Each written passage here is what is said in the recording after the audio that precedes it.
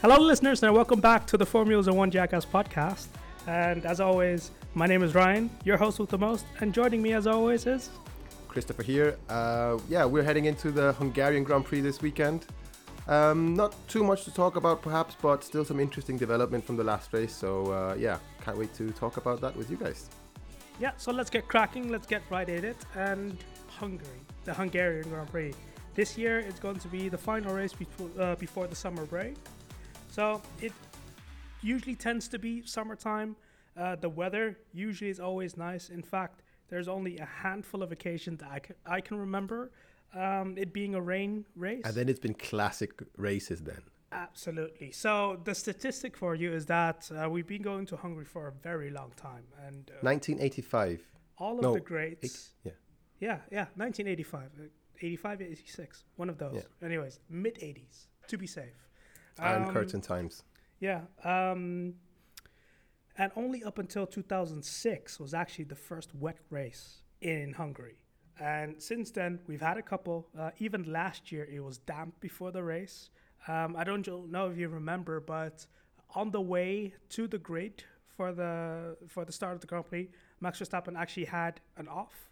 And the Red Bull mechanics fixed his car within that 20s. I just watched that video again with the mechanics and the engineers and the whole thing, and it is amazing. It's like, if any one of you out there haven't seen it, you should. It really showcases why F1 is the pinnacle of motorsport and why these people are absolute, like, they're just the way they communicate. It's so calm, it's so collected. They know the deadline, they know what they need to do. It's like seeing a well-oiled machine, but just as humans, and it's super impressive. They managed to get the car ready for the race with seconds to spare. They get the tires on the 5-minute mark, just about, and constantly they have to because decide you remember, to bring like, it into the pit within the starting procedure, there are set rules. So with 5 minutes to spare, the tire blankets have to be off. All personnel have to leave the grid. And like you said, there were seconds to spare before the last person was off the grid. Yep. Had he stayed 1 second longer, they would have gotten a penalty. They would have had to start from the pit lane. Exactly. So it was truly precision masterwork. Yeah, and Jonathan Wheatley even asks, like, okay, guys, how much time do you need for this? He says 10 to 12 minutes. At this time, they have like 9 minutes left. And he says 10 to 12. It's like, okay, it's going to be tight. And he's like, will you be able to make it before the tire's on? Like, yes. Okay, go for it. And then it's not like, okay, are you sure? Are you sure? It's like, okay, just go for it then. If you believe it. And then they're like, 30 seconds, guys. Like, they just trust each other. It's so cool to see. It's true, like, professionalism. This is why it is the pinnacle of motorsport, of technology. You know, you have people in seats that are just at the top of their game. Yeah. They are, employed by one of the top teams in Formula One. It's like, this is why we watch. Yeah, exactly. And the mechanics, they're working on the car. Each one of them know exactly what to do, not to get in the way. They just, it's just no, amazing. because if you ever seen them working on a car, you have at least 6 guys all confined within one space, and one of them is underneath, and another one is just above him, and they each have their own little space, but they never run into each other because they know how to work with one another. And if you spend a lot of time with each other, so from experience, I used to do a lot of meal prep. And I used to always have this one colleague I did it with. And after a while, you know each other's movements and you can predict each other's pathways. So you can work around each other, in each other's sort of space. Exactly. And it's all synchronized as well. And it's the same thing. Like, you get this, I'm filming, you're packing, boom, boom, boom, boom, boom. Things just work. And once you get to that stage, it's so satisfying to work. Actually, it's super satisfying. It's like playing a video game where everything just goes right, but just in real life. Yeah, but that occurred at Hungary, one of the great all-time sort of engineering feats. Yeah. But speaking about Hungary, to me, it deserves its place on the calendar. Like, it is a classic Formula One race, not in the sense of the track isn't anything to be truly, truly excited about. It doesn't have iconic corners. It's medium speed, no true high speed corners. The straight is half a straight, so no overtaking and such. But it boils down to having, the perfect race regarding qualifying, regarding strategy calls. Everything needs to work in order to this race to work, or a lot of things can go wrong where someone else can pick up the pieces. Yeah, but another thing as well about this track, which is really interesting, I find, is like the more time has gone on, the better suited it has become to the cars in a way. And I know it sounds silly because the cars are like big boats nowadays, but the technical section becomes even more technical and impressive. And like it might even give less overtaking opportunities because the cars are becoming more sensitive, etc. But it's becoming even more of a challenge. Whereas beforehand, the track might not have been like a big challenge. It's like you can go to Monaco and Singapore, a mistake gets punished. On this track, if you do a mistake, I saw this, someone wrote it in a comment, if you make a mistake in a corner, you can still get back on track, but your whole lap is ruined because that one line that you missed is going to ruin the flow all the way through the circuit. And it's such a good point. And that's why it's such a technical, difficult track. And I didn't like this track at all when I first started watching F1. It was the cars going slow around. There were hardly any overtakes. And then 2006 happened. And that was an amazing race. So every time it rains here, which it does rarely, as you said, it always gives an amazing race because it really tests the skills. And we have seen some really good drives here, like 98 with Schumacher and Ross Brawn. I was going to say, like, we'll speak about 2006 because it's a year in Formula One worth mentioning. Mm-hmm. But to me, what is also ingrained in my memory was 2003. So Fernando Alonso's first victory. Yeah. And that was his way of arriving in the world of, I joined the big boy club. Yeah. At the time, he was 22. He was the youngest Grand Prix winner in Formula One ever since Bruce McLaren. So decades and decades. He, in that race, Michael Schumacher, of course, being world champion, going on to win the world championship that year as well. Actually having a spin in the race, finishing 8th, so 1 point. But most importantly, there's this young kid lapping the world champion, winning his first race, and everyone was like, okay, now I can see why Flavio Briatore had so much faith in him. He always had that raw talent and raw speed. He just needed to polish it and get it together for a race weekend. And he did that exactly. So that was the year that Fernando Alonso arrived, joined the big leagues. Because that drive was truly, truly impressive. Absolutely. Yeah, it's funny you mentioned that season because Kimi as well had his first victory in Malaysia that year. Also super dominant. And that was kind of their arrival into F1. They were the young stars of F1 that, there was buzz around them, but we hadn't really seen something in F1 that really proved it. And yeah, absolutely, 2003 really proved that. A bit like Max and Leclerc, maybe in a way you could kind of compare them. That's maybe the most similar in a modern term. Yeah, and then speaking of the youngest Formula One drivers, we have Max Verstappen that holds the record and will continue to hold the record unless there are some regulation changes again. Mm-hmm. But speaking about that era, Jenson Button was actually the youngest Formula One driver that entered and held that record for a while until other people like Fernando Alonso, like Sebastian Vettel came in, and eventually Max Verstappen. But 2006 was his first victory in Formula One at Hungary. Honda's. And I can remember that race very clearly. One picture that is ingrained in my mind was, he gets out of the car, he opens his visor, and his eyes were just I've never seen bulging out. And I think he had about 114 races before his first win. So there are plenty of drivers that had only a handful of races, but a couple of victories, as well as, to have more than 100 races in Formula One back then, not now, because now that's only about, it's coming up to 4 seasons worth of races, whereas beforehand it was, to get up to 100, it was about 7-8 years until you got to that number. So quite a long time where he was waiting for his first victory. And it was the first wet race at Hungary. So it was I didn't know that actually. It was a fluke really interesting. Race. Yeah. At the end, he took the checkered flag. Even then, the tears of Honda were there. 2006, as we saw in I believe it was Austria, when Max Verstappen scored his first victory with Honda powered for Red Bull. So you can see that emotion. It just, the entire Formula One community celebrated that win. Yeah. And John Button as well, Jenson Button's dad, he was there. Like, I remember it so clearly. And Kimi crashed out of the race, crashing into, was it Liuzzi or something? And De La Rosa managing to get on the podium in the other McLaren, who was only just temporary stand-in. Filling in for Juan Pablo Montoya because of his Alonso tennis having accident. Wheel nut issues and losing his wheel out of the pits. And had a dreadful race. Up until then, he was really carving his way through the field. He was having a really good race. I remember the VHS because I recorded that race just by chance, and I have it, and it's literally titled F1 2006 Best Race Ever or something like that, because I started watching in 2004, so this was the most crazy race I'd ever seen. Good times, man. Yeah, just two more statistics for you. 1993, Damon Hill takes his first victory at the Hungaroring. Mm-hmm. And who's the last? I'm sure you know this one. To take their first victory? Yes. Daniel Ricciardo, 2014. No. What?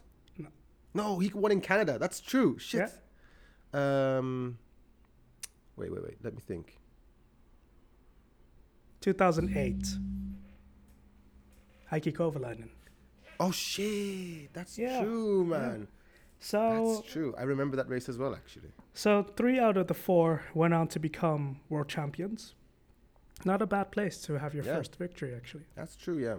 And this seems to be a track where the world champions usually do really well. I mean, Lewis has a really good record here. Went through the statistics, and up until the Mercedes, dominance, it was actually so let me get this straight. So the constructor champions were not likely to win the Hungarian Grand Prix. And the world champion often didn't win the Hungarian Grand Prix in that year. That's funny. I mean, so Schumacher's won it a lot. During the Red Bull dominance, it was often Ferrari that managed to take a win there. Or McLaren. McLaren as well. So 2009, I remember Lewis's win there because that was a bit miraculous as well. Yeah, but Lewis has won 8 times in Hungary, which is a crazy statistic. It just shows, and also, especially within this new V6 turbo hybrid era, the Mercedes car, with its long wheelbase, doesn't seem to suit the track. No. So it didn't really up until the latter years, where over the past couple of years they have dominated there, which is surprising. Because Ricciardo is good here as well, especially into turn 1 where you can kind of send it. After they revamped that, I think that was a good decision. But it's funny, this track is we talk about a lot of tracks that are off the calendar, on the calendar. Is Spa gonna be on this year? That was a discussion we had every year at one point, because they were off in 2005, they were off in 2003. Correct. So we always wondered, the German Grand Prix Nürburgring, what's going to happen here? This race is going to be taken off. Japan's going to get taken off. But this track, for some reason, has just managed to hide behind something, and no one ever talks about removing it, which at some point, it was the track with Monaco. People were talking about removing this. Monaco and Spain were the 3 tracks they talked about were slow back in the day.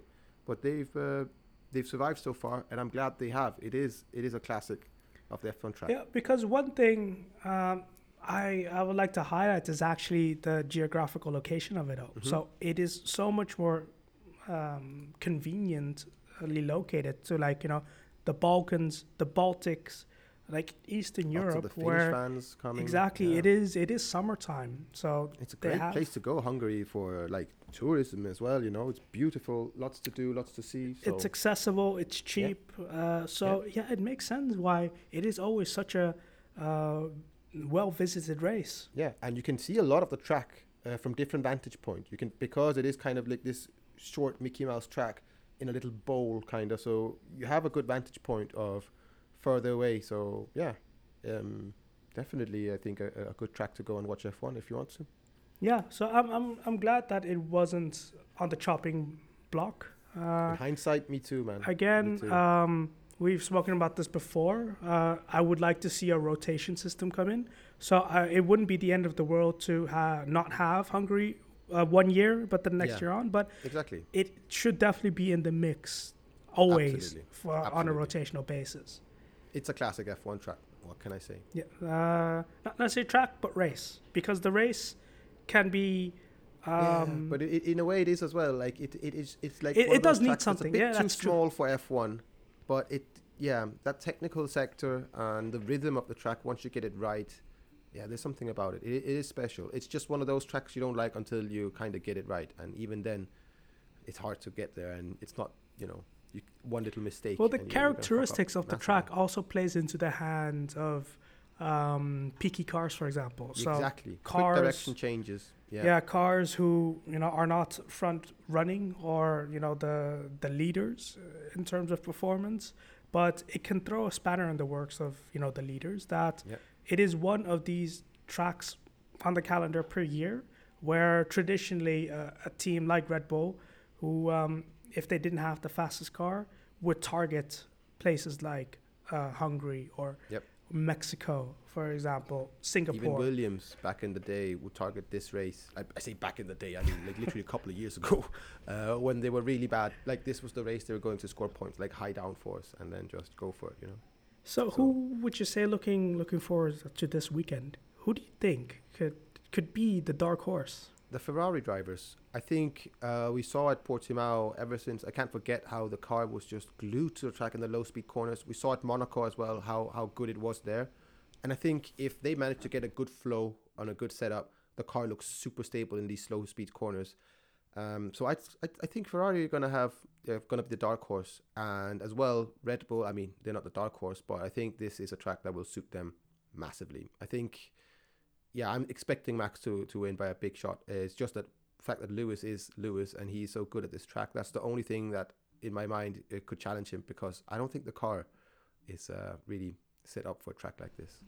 I think a lot would depend on the Saturday, of course. Mm-hmm. So I think if Saturday is going to be blisteringly hot and we have the softest compound available, it could be a bit of a lottery.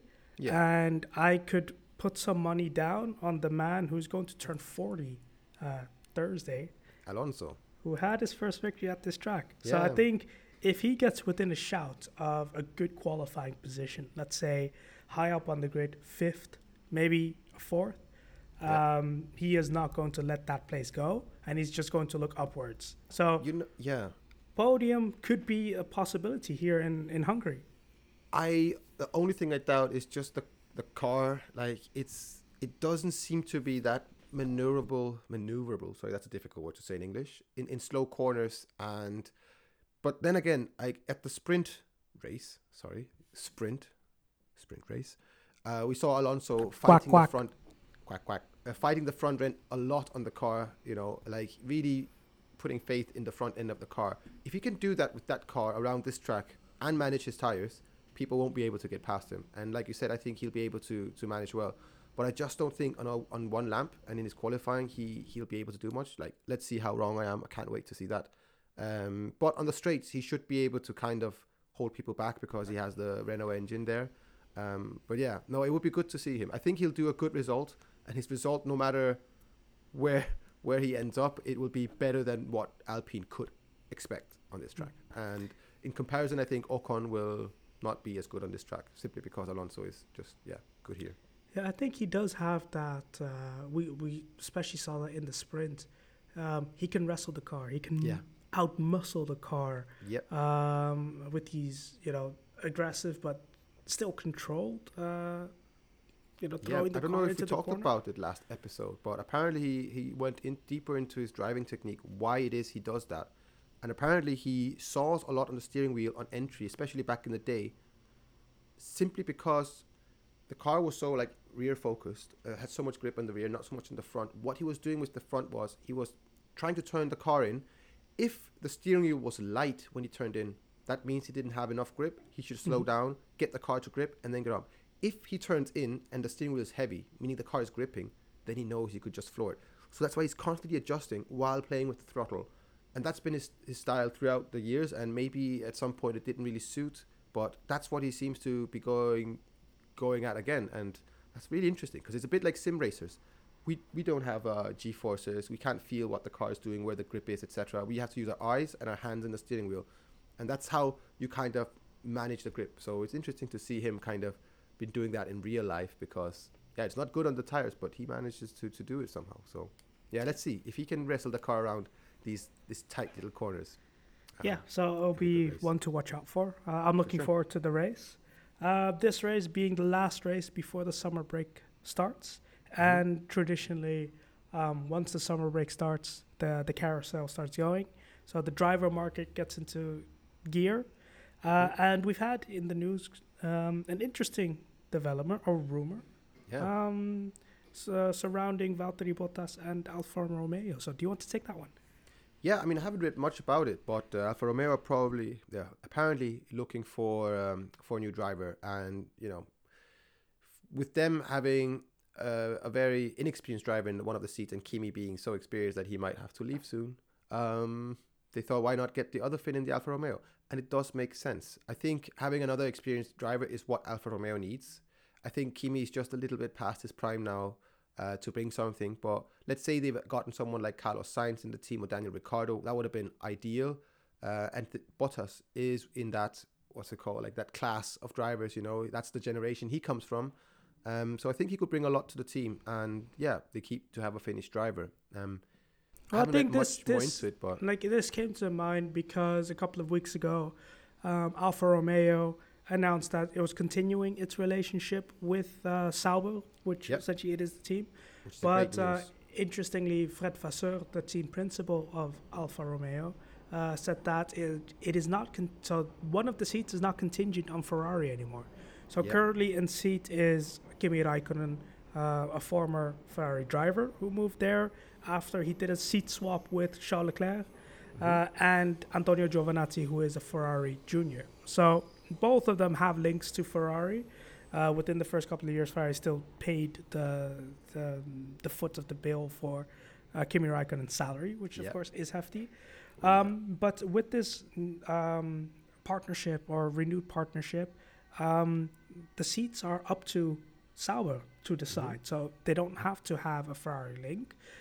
Previously, who were linked to the seats were the Ferrari Junior, so the Callum Ilott, Mick Schumacher of it all. So now that it doesn't have to be a Ferrari Academy or Ferrari driver, it opened up some space perhaps for Valtteri Bottas, for example. I think it's good for them. Like the fact that they have a Ferrari youngster in the works is also a good thing, in my opinion, because there's simply too much talent now, and there's not enough seats in F1. So it would be good to see more of these young stars that deserve a chance at F1 to get a chance. But for Alfa Romeo's future, for them to be able to, focus on a driver themselves, it gives them some sort of stability. We're seeing it at Williams as well now.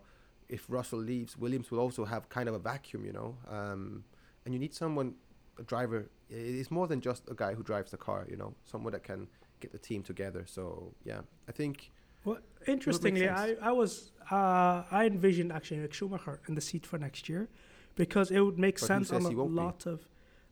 He is just about crossing the T's and the I's on a new Haas contract. That's true. I actually think he will stay at Haas for one more year. But after that, I think it'll be Alfa Romeo. And possibly he'll stay there at Alfa Romeo if he cannot get to Ferrari, if he doesn't, Correct. I would have seen him taking a shunt, taking a punt in Alfa Romeo for the next year. It's not Mazepin, man. To see what he's like in the midfield, having some battles. But then, when you look at the current driver pairing, I think Sainz is signed up for another 2 years. Yep. So they're taking the slow route with Mick Schumacher, which is needed. We've seen they have a time and time again as well with Leclerc and Sainz. Like, that is the biggest surprise. Not the biggest. One of the bigger surprises this year. There's been many. Is how well they are working together and how equal they are in pace as well. So I think.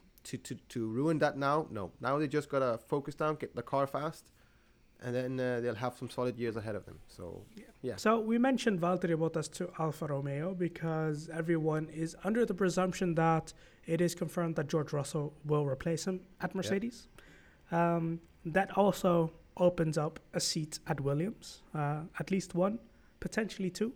Mm-hmm. But drivers in contention, perhaps, for a Williams seat are actually the Formula E Mercedes drivers currently. So that's Nick de Vries, the 2019 Formula 2 champion, and Stoffel van Dorn, former Formula 2 champion as well, and raced in Formula 1 with McLaren during the days where they were just horribly back of the grid, engines blowing up all the time, but massive talent still, and back then as well.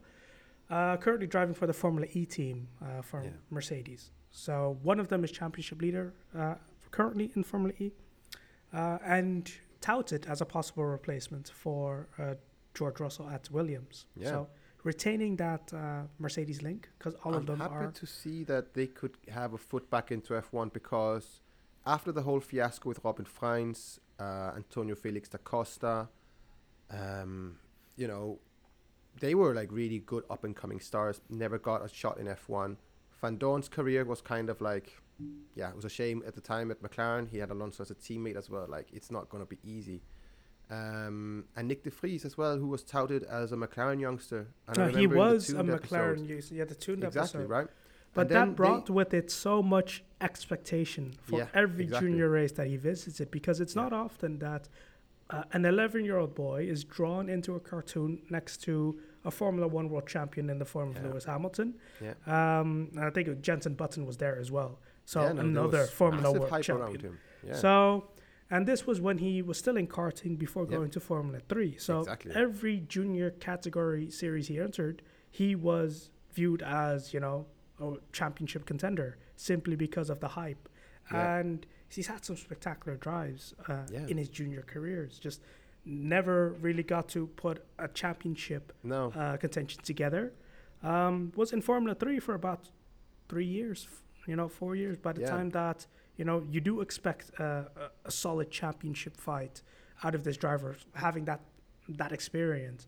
What we, I suppose, as racing fans, what we tend to expect from really talented drivers is that they walk away with the championship in their debut season, much like Nico Rosberg, Lewis Hamilton, Nico Hülkenberg, Charles Leclerc, Max Verstappen didn't even do Formula 2 or GP2, So, perhaps we are a bit over-expecting things. Exactly. And that adds the pressure to an individual, a youngster like Nick de Vries. Look at Lando. Perfect example. A really good driver, absolutely made of the right stuff, but maybe people weren't thinking he was top tier Verstappen, Schumacher, Senna, Hamilton level. Now that he's in F1 and found his footing, he's really proving people wrong. Sometimes you also got to remember these young drivers they're young drivers. They still have a lot to learn, and oftentimes they get thrown back into recycling so easily and quickly in other series where maybe they should have been given another chance. And it's a bit of a shame F1 is so cutthroat. But I think having Nick de Vries and Van Dorn definitely as well back in F1 would be really interesting. And another thing is, in the F1 games, why we can choose between legendary drivers like, Schumacher and whatnot. There's not Hakkinen in it for some reason. But why can't we choose young drivers or former F1 drivers? Why isn't there a chance to get Hülkenberg in your team or Stoffel van Dorn, for instance? I thought that's really odd because... I can't comment. I know, but it's just a little bit annoying. I bought it, but I haven't played yet. But I haven't had time since last week, man. God damn it. That's weak. But touching back on your point, of course, we're in tune with what is written on social media, both the bad and the good. But for the good thing, the state of Formula 1 at the moment, I mentioned the over-expectations of youngsters. The age in Formula 1 has just drastically gone down and down and down over the last couple of years. We mentioned Max Verstappen being the youngest and hold that record for a while until the regulations changed. He was 17 when he debuted in Formula 1. And one comment that came by when this article specifically was talking about Nick de Vries is, he's too old. He's 26 currently. He's too old. And I was thinking, is this the state of the state of affairs that we have gotten to in Formula 1, where a 26-year-old is deemed too old to make their debuts in Formula 1? Have we been that spoiled the last couple of years? I think there's some sort of weird thing going on. Just because we're used to seeing such young drivers come into F1, that's what we should expect. I mean, Giovinazzi's a bit older. I think he's a good age to join F1. And I honestly think Damon Hill as well is a good example. Maybe it's a bit too far back. But I honestly think racing drivers are they can perform at the peak up until around 30. Then after that, it's their other skills that takes over why they're still good. For instance, maybe not the raw pace and reaction skills. Everyone is different, of course. But I think up until their 30s, they're still massively good drivers. And I'd say that's the sweet spot to find a good driver. So if there is an endurance driver that's really good and he's in his 30s, wants a seat in F1, I think they should get a chance. But for sponsors, they wouldn't want to sponsor him. They want someone there's hype around, So that's probably why. We saw with, in 2014, Andre Lotterer in the Caterham in Spa, doing a really good job for one race and then out. And you're like, but okay, never mind. He spent his whole life in endurance series and in Japan as well, racing, really making a name of himself. But he should have gotten another shot at F1, in my opinion. I agree. Yeah. So it's that was a surprising thing to read as a comment. But don't forget, it's also just Toto putting these names into the media now. Drivers to drive for him. Now they're in the media. People are talking about it. Possible sponsorship. He's a smart man. He's a businessman. And just because he say they deserve to be in F1 doesn't mean that he wants them to be in F1. It could literally just be because maybe other teams want them. And now he's making their price higher. I think the other Williams seat, if it goes to either Van Dorn or Nick de Vries, I'll be super happy because it's good to see them getting another shot. Well, is this a smokescreen that it's a done deal that Valtteri Bottas is going back to Williams? Because that doesn't seem discussed. No, I don't think so. I don't think I think the deal has been done with Russell to Mercedes, but not with Bottas. That's my suspicion. And yeah, I don't know. It's a weird one. And maybe the Bottas to Alpha is also something Toto concocted just to get Bottas' value to go up. So Williams want to fight for him more because he's one of the more experienced drivers on the grid and they can't really get another experienced driver, maybe except for Hülkenberg, which I think would also be Hülkenberg we still want to see back in F1, right? Absolutely. Everyone been saying Williams on the upward trajectory would be an interesting place for him. He started his career at Williams. Come on. It would be amazing. One of the biggest travesty was him getting kicked out of the Williams at the end of his debut season. That was strange. And then he spent a year off, and then came back to Force India, or did he go straight to Force India? He spent a year off as a reserve driver, I think. Correct. Yeah. Correct. So then he managed to get a pole position in Brazil. It was a crazy 2009. one. Yeah. I think it was, yeah. But yeah, driver, and we haven't even talked about the other seats, which are not definite yet. But it's bound to happen. I think the first thing will be announced is Mick Schumacher's extension at Haas, which makes sense. It also ensures the survival of Haas. Of course, he's not footing the bill, but he is the face of that team. He does bring in that marketing face outwards. Exactly. And the money up the ass, that's straight up Daddy Mazepin, rubles. Rubles. So that's the first thing I suspect will kick off this. We're not even in the summer break yet. No. But it's bound. It's gonna be a long summer break. We've had so many good races now, and yeah, it's gonna be weird not having. And F1. traditionally, after the summer break is when Lewis kicks it up into gear. Quite often, a couple of seasons where back then, he wasn't leading the championship going into the summer break. So that's going to spice up again. It's going to heat up. When the race happens. So anything, last things from you, actually? Yeah, just a quick track that they talked about having the track in Qatar. The Losail track. The Losail. The motorcycle track. They might have to bring this in the year. I just wanted to mention it. It's not a track I'm that familiar with. I've raced it in a sim ages ago. Never really learned it. Strange. Okay. There's a MotoGP track during the F1 calendar, except when we have all these other tracks. I don't know. It's just weird. I'll be interested to see how it goes. Another race in the Middle East, of which will be the fourth night race in the desert. It's gonna be Qatar, Bahrain, Abu Dhabi. Now we just need the Dubai. It sounds Bernie-esque. It really does sound like Bernie. Yeah. But we shall see. We shall see.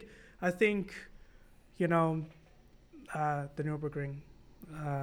We have so many alternatives that are already F1 proven, F1 safe. Yeah. Which we could, if there needs to be an altercation in the calendar, we should consider. Me personally, if we're going to America, I wouldn't mind seeing 2 races at Austin. You know, the circuit of the Americas. Yeah, no, absolutely. That would make sense. I think that would be a great idea, actually. So yeah, now that we couldn't go to Canada this year, we kind of lack a little bit of the North American flair, you know, for sure. I mean, ideally, I'd love to see an F1 car on Watkins Glen, but that's not going to happen. But yeah, they lack some good tracks up in the North America of the United States, not the North America of the continent, but in the United States. I don't know why. They all seem to be down south, all the good tracks. Well, I mean, it's also about population, I suppose. Accessibility. And space. It's easy to have a big flat area and build a track like Talladega. True. Yeah. All right. But yeah, Hungary this weekend. As always, looking forward to it. Well, these are your lads, actually. I can't wait for the race to happen. Exactly. Yeah, so as always, you know, we've had a great season so far. So much excitement. I say that after every race, whatever, blah, blah, blah, I usually say. Can't wait for this one. It's going to be exciting again. You know, the battle between the championship, the dark horses we just mentioned. Another generic term I could put in here, strategy, you know, weather. Whoa, that's the thing that comes from the sky. Let's see what's going to happen. It's going to be a good race, I think. Okay, and we didn't talk about the steward's decision shit.